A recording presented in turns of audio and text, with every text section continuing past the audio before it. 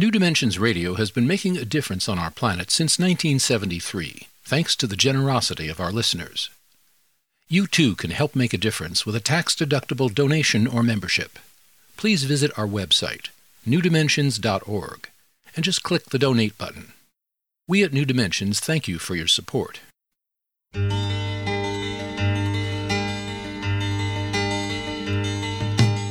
It is only through a change in human consciousness that the world will be transformed. The personal and the planetary are connected. As we expand our awareness of mind, body, psyche, and spirit, and bring that awareness actively into the world, so also will the world be changed. This is our quest as we explore new dimensions.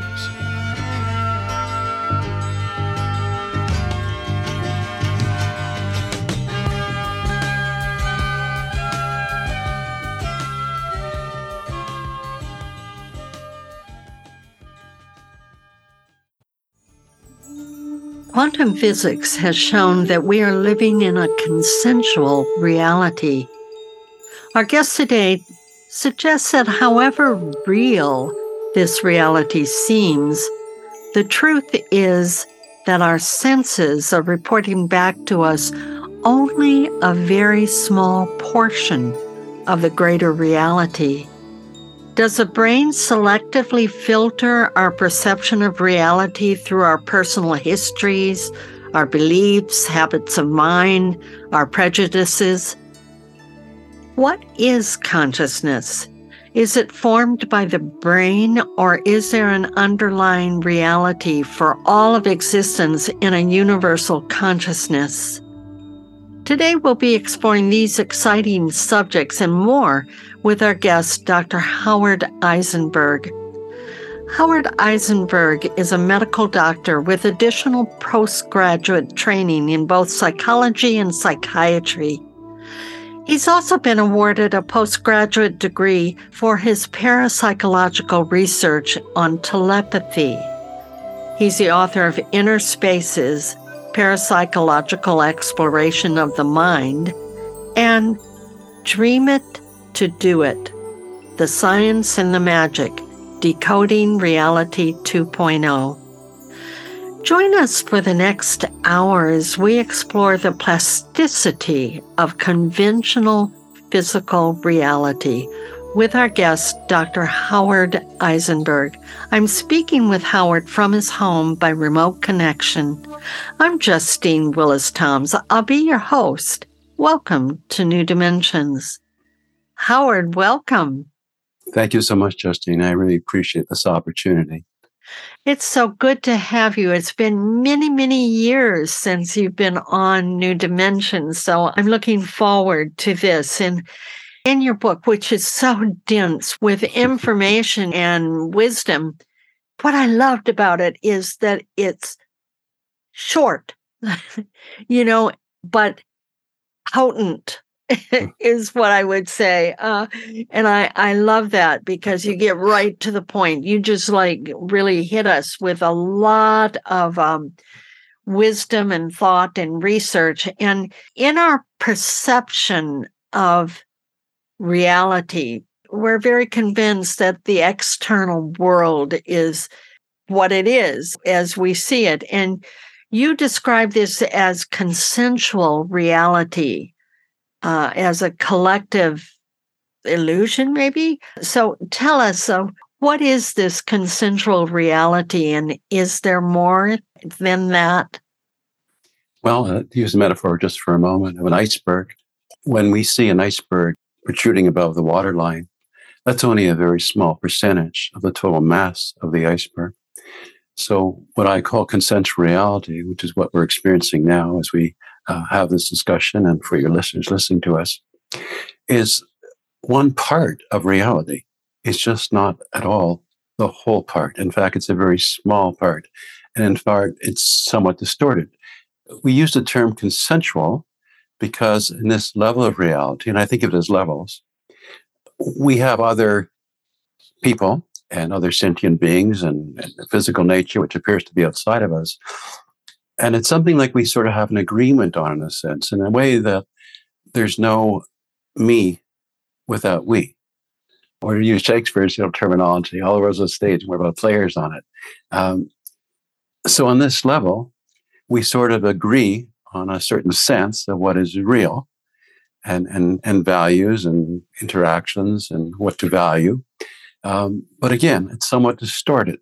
And we know that from a variety of sources. One is the scientific discoveries themselves, which I deeply discuss in my book. But also, if you look externally at the state of the world today, it's not working out so well. We thought we understood reality. We thought we even had quite a level of mastery of reality in terms of being able to transmute things and do almost miraculous things as we are even now in this distant communication we're having right now. But that's, again, part of the illusion. When we look at what is called a materialistic reductionist paradigm of reality, which is the assumption that there's an independent physical reality externally to us, and that has been the operating assumption for the last couple of centuries in science, and most of the public thinks of it this way, but it's breaking down now. We thought we had mastery, but our environment is collapsing on our watch. We have tremendous extinction of species. We have all types of toxic chemicals in our environment affecting our physical well-being on this level. We have the imminent global climate change, which we're already seeing some of the ravages of that. We have a breakdown of society, of culture. As you know, in America right now, there's a tremendous amount of divisiveness, not just a disagreement about certain values or points of view, but an actual, beyond disrespect, almost hatred and desire to eliminate those who have a different point of view. And we look at the globe more broadly. Democracy itself, for example, which we used to think is a very progressive development in governance, is really undermined in so many different ways in so many different countries. So again, our sense of the independent existing world, if we even just look at conventional news without looking at the science, it's not working. If we really understood how reality works, then why would we have problems right now with extinction of so many species and humankind? Here's one example too. The sperm count of men is declining all over the world, which we need for reproduction of the species on this level. So I look at this in addition, again, to the scientific information I present in my book, and relating it back to the ancient indigenous teachings of so many different cultures, which has this similarity of saying, again, this is illusion at this level we call consensual reality. There's a much deeper, more profound level of reality. And I think the divisiveness we're experiencing in society right now, which is to an alarming toxic degree, because we've been distracted overly by the outside world of appearances. Just like, for example, occasionally we have dreams, such as particularly when they're bad, nightmares. And when you're in the midst of those dreams, it seems totally real. And then we wake up and we realize, no, it was just a dream. In a sense, we're caught up in a collective dream. Beyond even the issue of an independent existing physical reality, even to the level of there's a solitary unity to existence. The mystics call this the oneness of the allness. So even our sense of other people is partly illusion. Howard, you have opened up with a lot of information here. So I want to kind of slow it down a little bit, if I can. You have pointed out a lot of things and happenings around the world that are very frightening. That as you pointed out, it's a breakdown, a lack of cohesiveness in the world today. And as you mentioned, the environment, climate, extinction of species, the society not having an agreement, and the local culture won't even agree. And out of that comes the hatred that even wants to deny others their point of view or their even beingness because of possibly the color of their skin or whatever it is, or where they came from, or it goes on. And all of this is pretty frightening right now. And then you're saying, okay, but it's not reality. I mean, there's another reality. Okay, but how do we tap in then, or how do we shift things? How do we tap into that other or another reality that is more cohesive, more loving, more whatever it is that we would want, that's more beneficial to life rather than the breakdown of life? So help us out here. As you remarked earlier, my book is unusually information dense compared to most books. It's meant to be read very slowly for reflection. It's actually entheogenic in its design. It's like intellectually psychedelic. It guides you to an awareness of different reality. So let me just say, for people in general, they can touch this deeper reality when they're experiencing love. When you're experiencing love, you're feeling a profound connection. It's, for example, like I sometimes use the term almost like a communion of souls. It's a deep, deep connection with what appears to be a separate being, except we feel a connection. We're a we, not just a me. That's a we mindset, not a me mindset, so to speak. On a more deeper level, in terms of something people could actually learn to do to have a richer experience of these different levels of reality, meditation is one of the best pathways that way. In meditation, we withdraw our attention from the distractions of the outer world. When we do meditation, we even escape the limitations of our own ego, and we just become an observer. And back to what I said about mysticism, the oneness, the allness, you just experience everything just out there, and you're the experiencer of it at a very deep level through meditation. Another way, which can be fraught with dangers as well, are psychedelic drugs. Again, it opens up the brain, the mind, to an expanded awareness. And so people feel a connection, literally, with, for example, their whole environment. It's almost like you have a tactile touch sensation of what's out there right now, because you go to that deeper level of connection. We're going to go more into that in just one moment. I want to remind our listeners, I'm here with Dr. Howard Eisenberg, and he is the author of Dream It to Do It, The Science and the Magic, Decoding Reality 2.0. And if you want to know more about his work, you can go to his extensive website. It's drhowardeisenberg.com.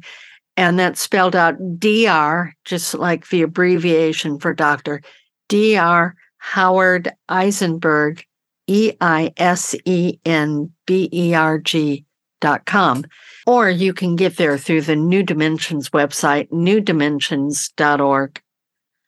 I'm Justine Willis-Toms. You're listening to New Dimensions.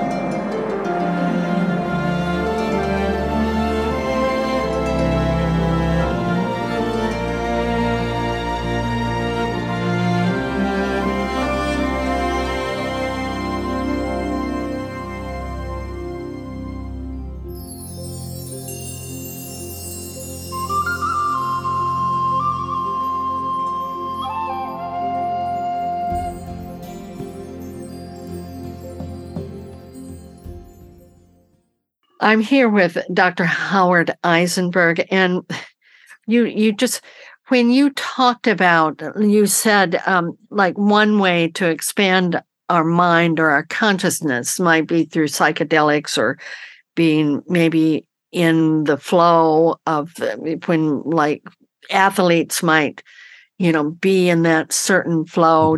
Csikszentmihalyi, Mihail Csikszentmihalyi talks about being in the flow, and here in psychedelics maybe. But what is interesting about all of that is that even when we're in a high state of creativity, the prefrontal part of our brain is actually not very active.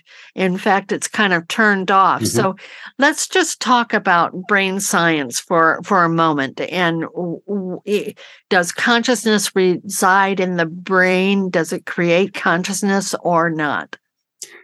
That's a really important question. And to begin with, I'll point out on this level, again, as I think of it, levels of reality, we don't have one brain. All of us human beings have three brains, even though we're taught otherwise. For example, we have a heart brain. The heart has its own nervous system. The heart has its own memory system. The heart has more nerves going up to control and modify brain functioning than the brain can modify the heart functioning. Then we also have what we call the microbiome, or the gut brain, the trillions of bacteria that reside in our large bowel and the colon. There's more DNA in those bacteria than in the entire human body otherwise. Those bacteria produce and secrete neurotransmitters. In fact, there's a popularity in psychiatry with the so-called SSRI, antidepressant medications, which affect serotonin metabolism in the brain. The reality is that 90% of the serotonin in our body comes from the gut microbiome, not the head brain. The other point I would make, so that's just on that level of reality, as they say, we have it wrong. It's not just one brain. But secondly, and more profoundly, going back to the operating assumption that scientists and most people have, that it's the head brain that creates consciousness, which is totally incorrect, by the way. There's no evidence that the physical brain produces consciousness. All we have is what we call correlational data, meaning if you stimulate parts of the head brain, I'll use that expression, however, electrically or by chemicals, or if it's damaged by disease or an accident, it affects our awareness on this level and our external ability to do things, such as even when people have strokes, they can't talk anymore, for example, in that example. But the reality is, it's not coming from the head brain. In fact, there's no theory, not even a theory, to explain how the material brain could give rise to immaterial consciousness. And I mean it that profoundly. Not only is there no evidence, we don't even have a theory to explain that. I think a more appropriate explanation of the relationship between the head brain and consciousness, our awareness, is more like a radio receiver. It selectively filters out some of the information. So by contrast, again, with psychedelics or in meditation, where we perceive more of a comprehensive unity. Is this where our biases and our upbringing and the way that we see the world, then that's part of the filter too? Or, yes, as I say, our habits of mind, that's part of that filter system. It says, oh, okay, we experience this, so we're going to filter that out because that scared us when we were a kid or whatever. Yes. So part of it, yes, is physical, the actual senses we have, vision, hearing, touch. Partly that alone restricts what information comes to our awareness. And it doesn't just restrict it, it partly distorts and creates it. So we think that what we see on the physical realm is exactly what's out there, but not so. I mean, for example, people who are colorblind don't see colors, and yet they can be intelligent and aware, but they don't see the reality we see out there. I was really curious. I was thinking as I was delving into all of this, what if it was possible for me to exchange my beingness with another person and just for a moment to see the world as they saw it. And I felt with reading all this material that I would probably be shocked at what they were seeing that was maybe so different from my reality. Does that make sense? Absolutely. In fact, a very good example of this, coming back, I repeat, to this level of reality that we're talking about right now, is in terms of ideological biases. So, for example, if you show, let's say, a video clip about a particular political message, be it on the right side or the left side of the spectrum, and you show it to people who have that internal belief system that they believe in, let's say, more of a Republican point of view or more of a Democratic point of view, they don't actually perceive the same message. You may think, well, it's there, it's objective. And we know that in part for two reasons, not just their subjective beliefs not being affected, let's say, by a contrary message, but when we record brainwave activity, different parts of the brain are activated in people who have prejudices, biases. So it shows, again, the filtering. So it actually shows a filter system. Going back, I was thinking as you were describing the different brains we have and the gut brain and the biome, all the bacteria, it's like, oh my goodness. And I was remembering that I read an article about something called a bobtail squid. And it roams around in kind of shallow water in the ocean looking for food. And it does this in the daylight. The problem is that when it does this, it produces a shadow. And so, of course, the food that it could get just scrambles away. And however, it's worked with this symbiotic relationship with some bacteria that lets off a kind of light. So it has all this bacteria that lives on the bottom side of the squid. So when it moves around in the water, it's actually like a flashlight being shined down, so it does not produce the shadow. And I was just so struck by this symbiosis of life. And when you mention the gut, and we say, well, is that your gut reaction? What is your gut telling you? Is that what, we have these expressions. Yes. And maybe they're very, very truthful because there's such a symbiotic relationship between our beingness and our own gut and the biome that's there. Correct. And even similarly, we have an expression, path of the heart, or heartfelt feelings. So again, our culture, our language partly references some awareness of the contribution of these areas of our body to our sense of awareness. Exactly. So in all of the work that you're talking about, is there a way that we can start to live in a more relaxed way, even despite all the things that are happening in the world today? What's your suggestion? What is the antidote to being frightened by it all, or being resisting it, or being angry, or all of those things that we want to say, oh, those people are really wrong, but there's nothing I can do about it, and that despair. So what can we do? We need to appreciate, again, that although it seems that we're all separate from each other, from other sentient beings, from the rest of nature, that's illusion. It is not such. There's an expression called soul gazing, which goes back to ancient, Hindu writings. And we have the poetical expression, the eyes are the windows of the soul. So back to your question, if we were more intentional when we encounter fellow human beings of looking them in the eye, with kind of soft eyes, open eyes, I don't mean glaring, that alone would give us a sense of connection we don't have right now. Secondly, when we're feeling or hearing others coming from anger, that's a warning sign we're deviating away from the greater reality.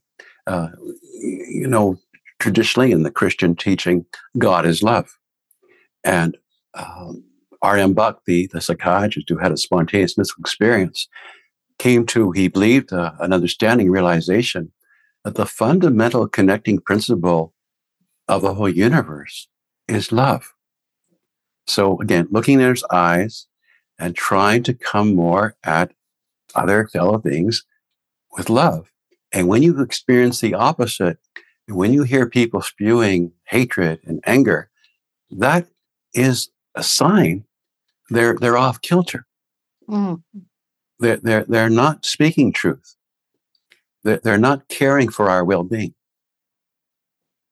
There was something when you talk about this universal mind, let's say there is this reality that's underlying. I go back in your book and others on New Dimensions have mentioned the physicist, the quote from the physicist Max Planck about consciousness is fundamental. And rather than material reality is not fundamental, but consciousness, he uses the phrase, you cannot get behind consciousness. And if you stop and think about that, anything that's material, you can get behind or get besides or get above or get below. You can do all of that, but consciousness has no beginning or end. So I love that about that being fundamental. But in talking about that, then we're talking about a universal consciousness. And I know that you use a metaphor of like ocean. And if you could help us with that. Yes. So a way of illustrating our relationship as apparently individual egos, individual beings, to the greater reality, the whole, is to think of ourselves in a sense like waves, which, as we know, when you are looking, let's say, at an ocean, you sometimes can see discrete waves, but they don't last. They're impermanent. Some are becoming larger for a while. Some are falling back into the body of the ocean. So our relationship is somewhat analogous, again, to waves of an ocean, because at this deeper level, as opposed to the illusion of separateness on the top, they all come out of the same base. And I relate this, as you know, too, to many of the religious teachings of all the world religions, but using Christianity as an example right here, where Jesus says, I and the Father are one, but the Father is greater than I. That was a question that puzzled me when I was 10 years old. I remember asking my teacher about it, and they reprimanded me for, finite mind can understand the infinite. You shouldn't ask such questions. But if you think of this model, if Jesus is a large wave and still part of the ocean, but the ocean collectively, God, is larger. So it's not a contradiction how one can be connected but larger. I love that. I love that, Howard. I'm here with Dr. Howard Eisenberg, and we're talking about that universal consciousness and reality. I'm Justine Willis-Toms, and you're listening to New Dimensions.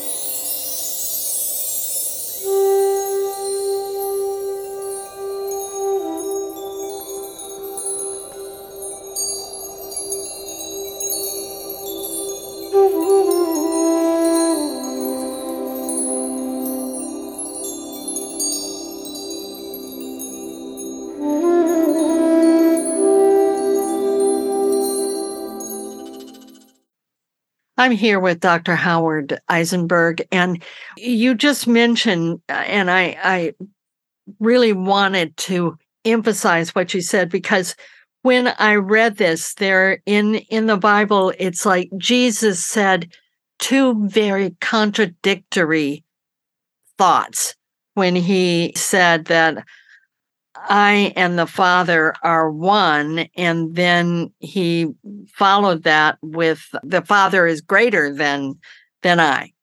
So how, it's like one feels like he's separated from God, and the other one is he's one with God. So it just to briefly go back to that so we get an understanding of what he was saying, or your realization of what he was saying. So again, coming back to waves on an ocean, as an example. When we look at it, it's dynamic. The waveforms, although at a certain point in time may seem separate from each other, at the top, the tips of them, if you like, as time goes on, if we're looking at waves in an ocean, some, again, waves will become still larger than they were, stirred up by currents, wind, whatever it might be. Others, again, come back into the body of the ocean. So the wave and the ocean is one, but the ocean collectively is much greater than the individual wave. And we're analogous to the waveforms, Right. be it as individual people and even what we call physical reality. It is part of reality, but it's only a very small and deceptively small part. So thinking about that, I'm thinking about the wave and the particle. So as an observer, maybe things are all waves or flowing or whatever, or the ocean. And then as we observe something, it becomes a particle. And that, to me, kind of indicates, okay, maybe that's when it seems as if it's material. But there's another analogy about other realities that I've observed and others have observed, and that's the disappearance of a propeller when it's moving really fast. If it's stationary, a propeller on a plane is just there. It's just two arms attached to a motor. But when it's spinning, you can see through it as if it doesn't even exist. That's right.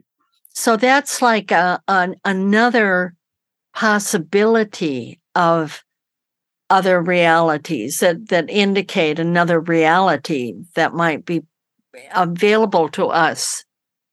Yes, and as you may recall, the first chapter is "Things Are Not As They Seem" in my book. So I'll take a more conventional example, and that would be a fan. When a fan is stationary, you see the individual blades of the fan, but when the fan is turned on, especially if it's at a higher speed, you don't see the blades anymore, and that's illusion, of course. It's really there. And if you try to, for example, stick your hand into it, you may be cut off or hurt. So it's another example of showing, in more people's conventional experience, that just because you see something doesn't mean you see the correct reality. And in physics, they have found that, yes, there's this sort of wave particle duality when we talk about examining the fundamental aspects of nature, as physicists do. But the important thing to appreciate, which the physicists came to this conclusion, is it takes the act of human observation on this level of reality to what they call collapse the wave of probability into, yes, a discrete particle. And so, although we often think, again, well, physics is the primary science, everything is derivative from it, the physicists themselves are saying the exact opposite. In fact, I find it fascinating. There's a great convergence of the findings of the physicists with the ancient mystical descriptions of reality. So soft mysticism, it complements hard science. Not supposed to happen that way, but it does. Interesting. I know that you talk a lot about the dreamlike nature, and you mentioned this earlier in the interview, the dreamlike nature of the universe. And I was struck by an earlier interview that I did this year with Dr. Ellen Meredith, who is the author of Your Body Will Show You the Way, Self-Healing with Energy Medicine. And she talked about we're in an era of empowered yin. And she said, we have the possibility of transcending the assigned, she uses the word assigned truths, and like the black and white or either or thinking. And she advised us to go into our inner compass instead and embrace that both and thinking and the recognition. And here's the important thing that she said, the inner truth can generate many diverse outer realities. That's a quote from her. And it really goes along with what you're saying, is we need to go into that imaginal power of the mind, I think is what you describe it as. So let's talk about imagination and our imaginal powers. Well, one interesting relationship about imagination, what we call reality, is that all of the discoveries of humankind, and I mean, that categorically, everything comes first from the imagination. We have, partly, as I say, deceived ourselves in the West with the apparently amazing, miraculous almost discoveries and accomplishments from physics into thinking again that just validates an external reality. And we honor the so-called scientific method of inquiry, don't just assume things, test it out.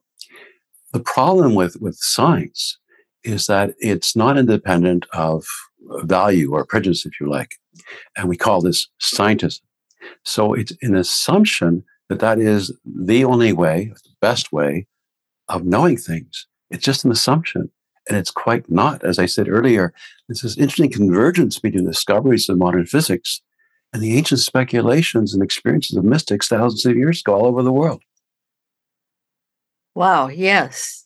So you have a whole list of things that we can do to apply what you might call it magic, but I know, but it's applying so that we manifest. And you have a whole list like intention, imagination, which you just talked about, belief, intuition. So can you talk about some of these ways that we can tap into? Manifestation is sort of a pop term, and in some ways been given a bad rap. People think it's just woo-woo stuff. As I said, in part, all of the discoveries of mankind, be it science, technology, all first comes from imagination. And there are ways to work intentionally with imagination to harness that capacity. For example, I describe some techniques in my book, such as lucid dreaming, where you learn that you can modify what you're experiencing and modify also, so to speak, what you can achieve by working with imagination. Manifestation, which again has had a bad rap in our culture in part, is real. And there's a technology to it, which I describe in my book. But let me give a more everyday example of it. The placebo effect. It's not questionable in medicine that there's such a thing. So we sometimes call it the sugar pill. So if somebody is given a parent medication, looks like a pill or a capsule or some tonic, and have a belief that will help them have less pain or have some other benefit physiologically in the body, often it does. And it's just coming from imagination. So that's almost an everyday, proof, if you like, of the power of imagination, mind over matter, mind over body. Going back to lucid dreaming, you also talk about how the waking state is also a dream state. Yes. And that really kind of hit me. Like, it's not just when we're asleep at night, but You're talking about lucid dreaming during the day when we're awake. Am I getting that correct? Correct. There are some cultures right now, historically, like, for example, the Aboriginal culture, which is one of the oldest ones still existing in Australia. And they believe what they call the dream time is more real than what we take for reality or consensual reality. One of the exercises you have in your book is so great.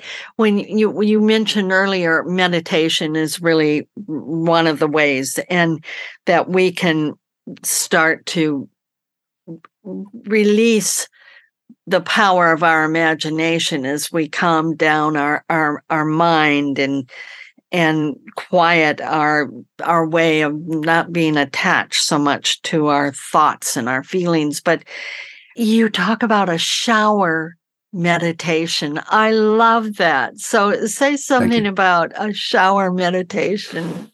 Well, Some people assume when we're familiar with meditation that it's something, foreign and some esoteric or complex practice, but it's really learning to take back control of your attention. We have the opposite problem in our culture right now with smartphone technology, which so many people are so absorbed in that even sometimes when they're having a meal together or whatever, they're looking at their phone. They're not looking at each other. Just an example of the extreme distraction. So in shower meditation, I try to, present a user-friendly way that almost anybody could understand and avail themselves of. As I said, with meditation, really what we're doing is we're taking back control, if you like, of what we attend to, instead of being distracted and controlled by others, be it for marketing reasons or whatever, to exploit us. So in the shower meditation, the simple technique is there's no thinking out of the shower. We have the expression thinking out of the box, creativity. So in this case, no thinking out of the shower. You just want your awareness to be totally focused on the sensory experiences of the shower, the spray of the water, the temperature, the fragrance perhaps of soap or shampoo you might be using. And it helps ground you from the noisiness and distraction of our minds to come back to a simpler sense of just awareness. I just love that. I love that because it's something many of us do enjoy a shower, and we can make it even more intentional when we don't bring our worries into the shower with us or our everyday thinking. And I know that you talk about at some point about information, IT devices, our informational technology, whatever it might be, and how that is actually robbing us of our ability for memory or reflective thinking or even empathy. And you even go so far as to say it's reducing our intelligence. In just one moment, I want you to say more about that. But I do want to remind our listeners, I'm here with Dr. Howard Eisenberg, and we're talking about Decoding Reality 2.0. I'm Justine Willis-Toms. You're listening to New Dimensions.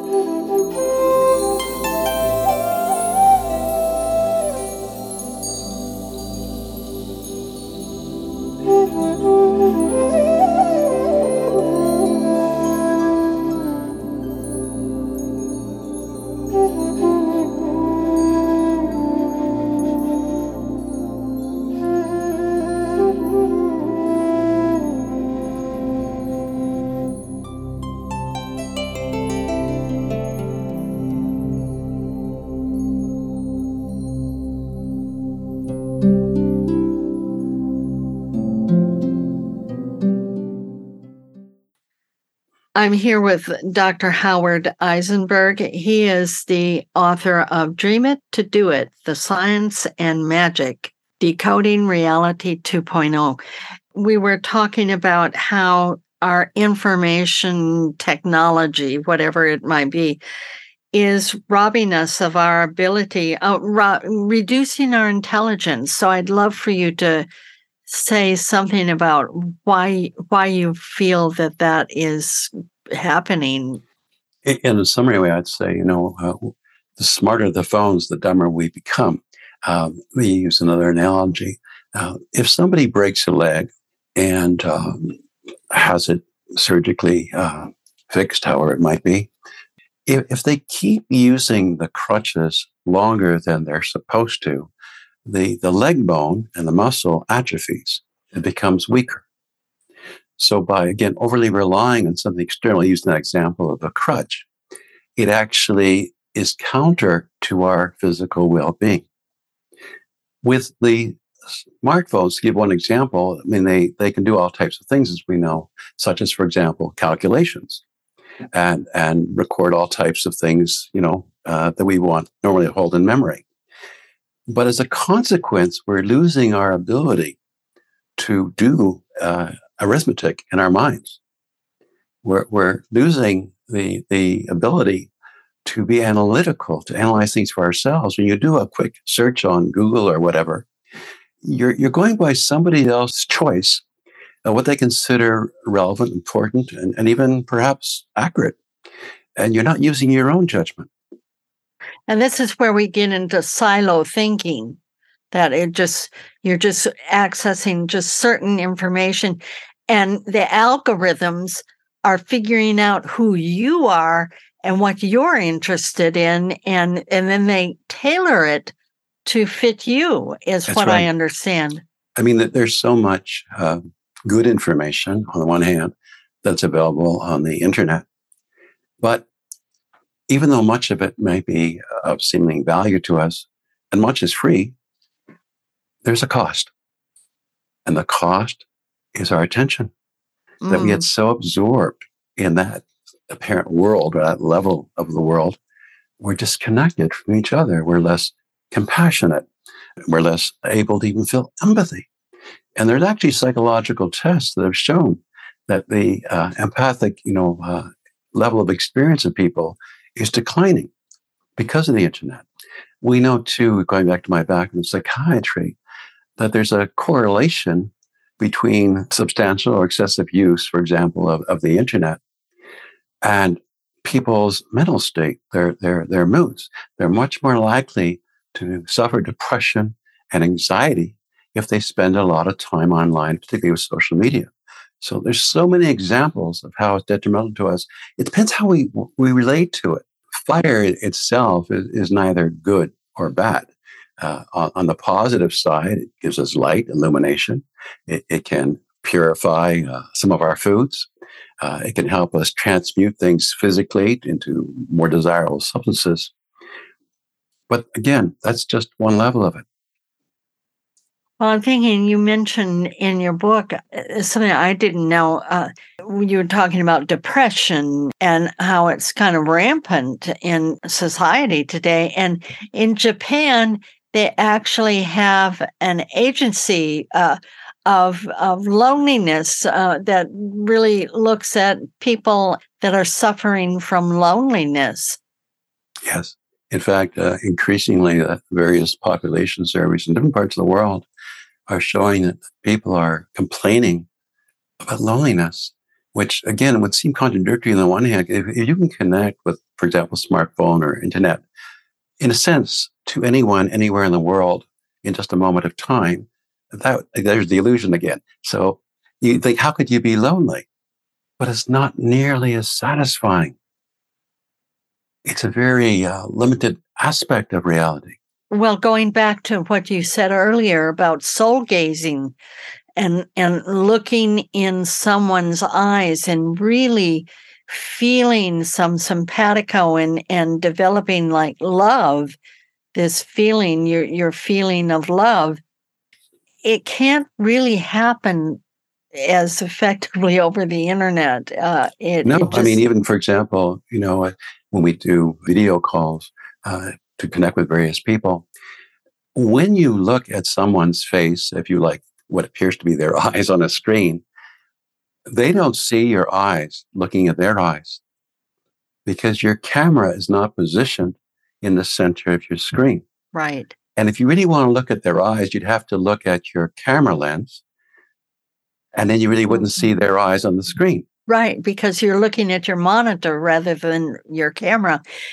And it just occurs to me that up until the COVID pandemic, all of our interviews for New Dimensions for over 40 years, I mean, we're in our 50th year here. I know.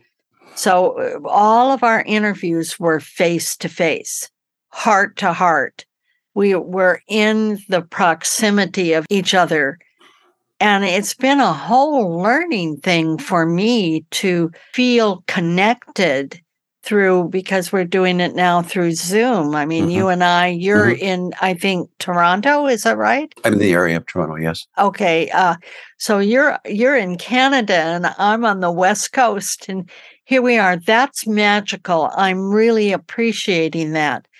But on the other hand, I'm not in your physical presence. So we're having to work to connect with each other in a very different way.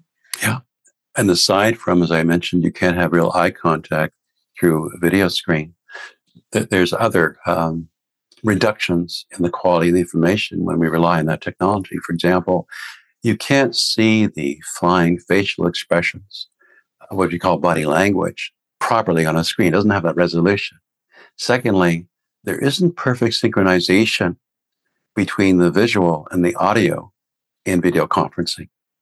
So these are throwing us off somewhat in really being able to feel deeper connection with somebody else. But most of the people don't know that.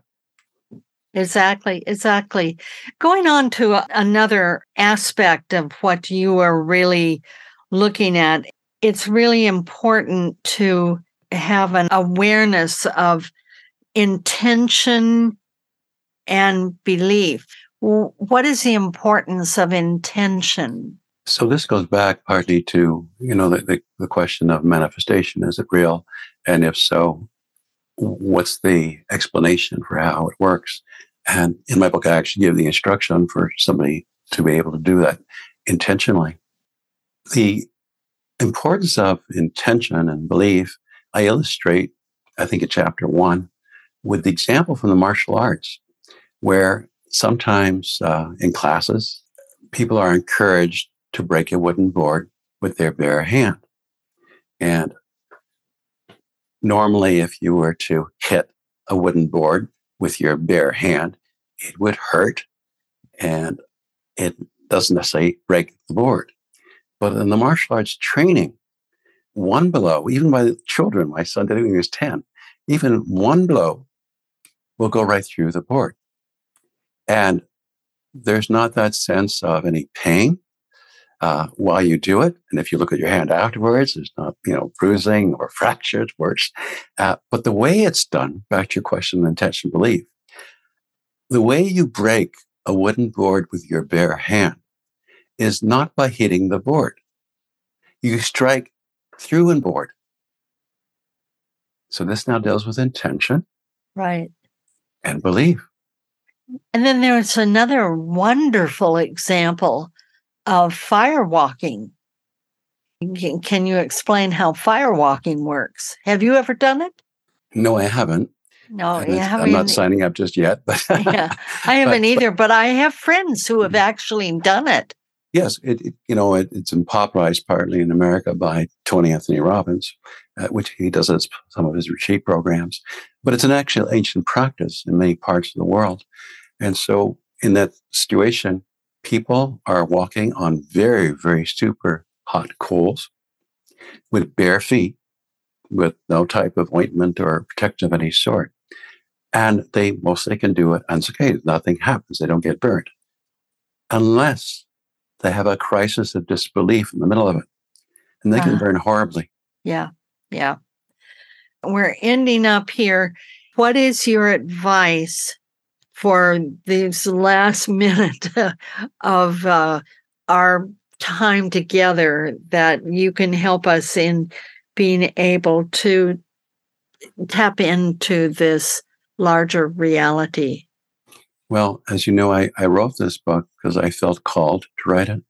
My previous book, Half Century Ago, Inner Spaces, was a more academic type book for credit courses to the University of Toronto.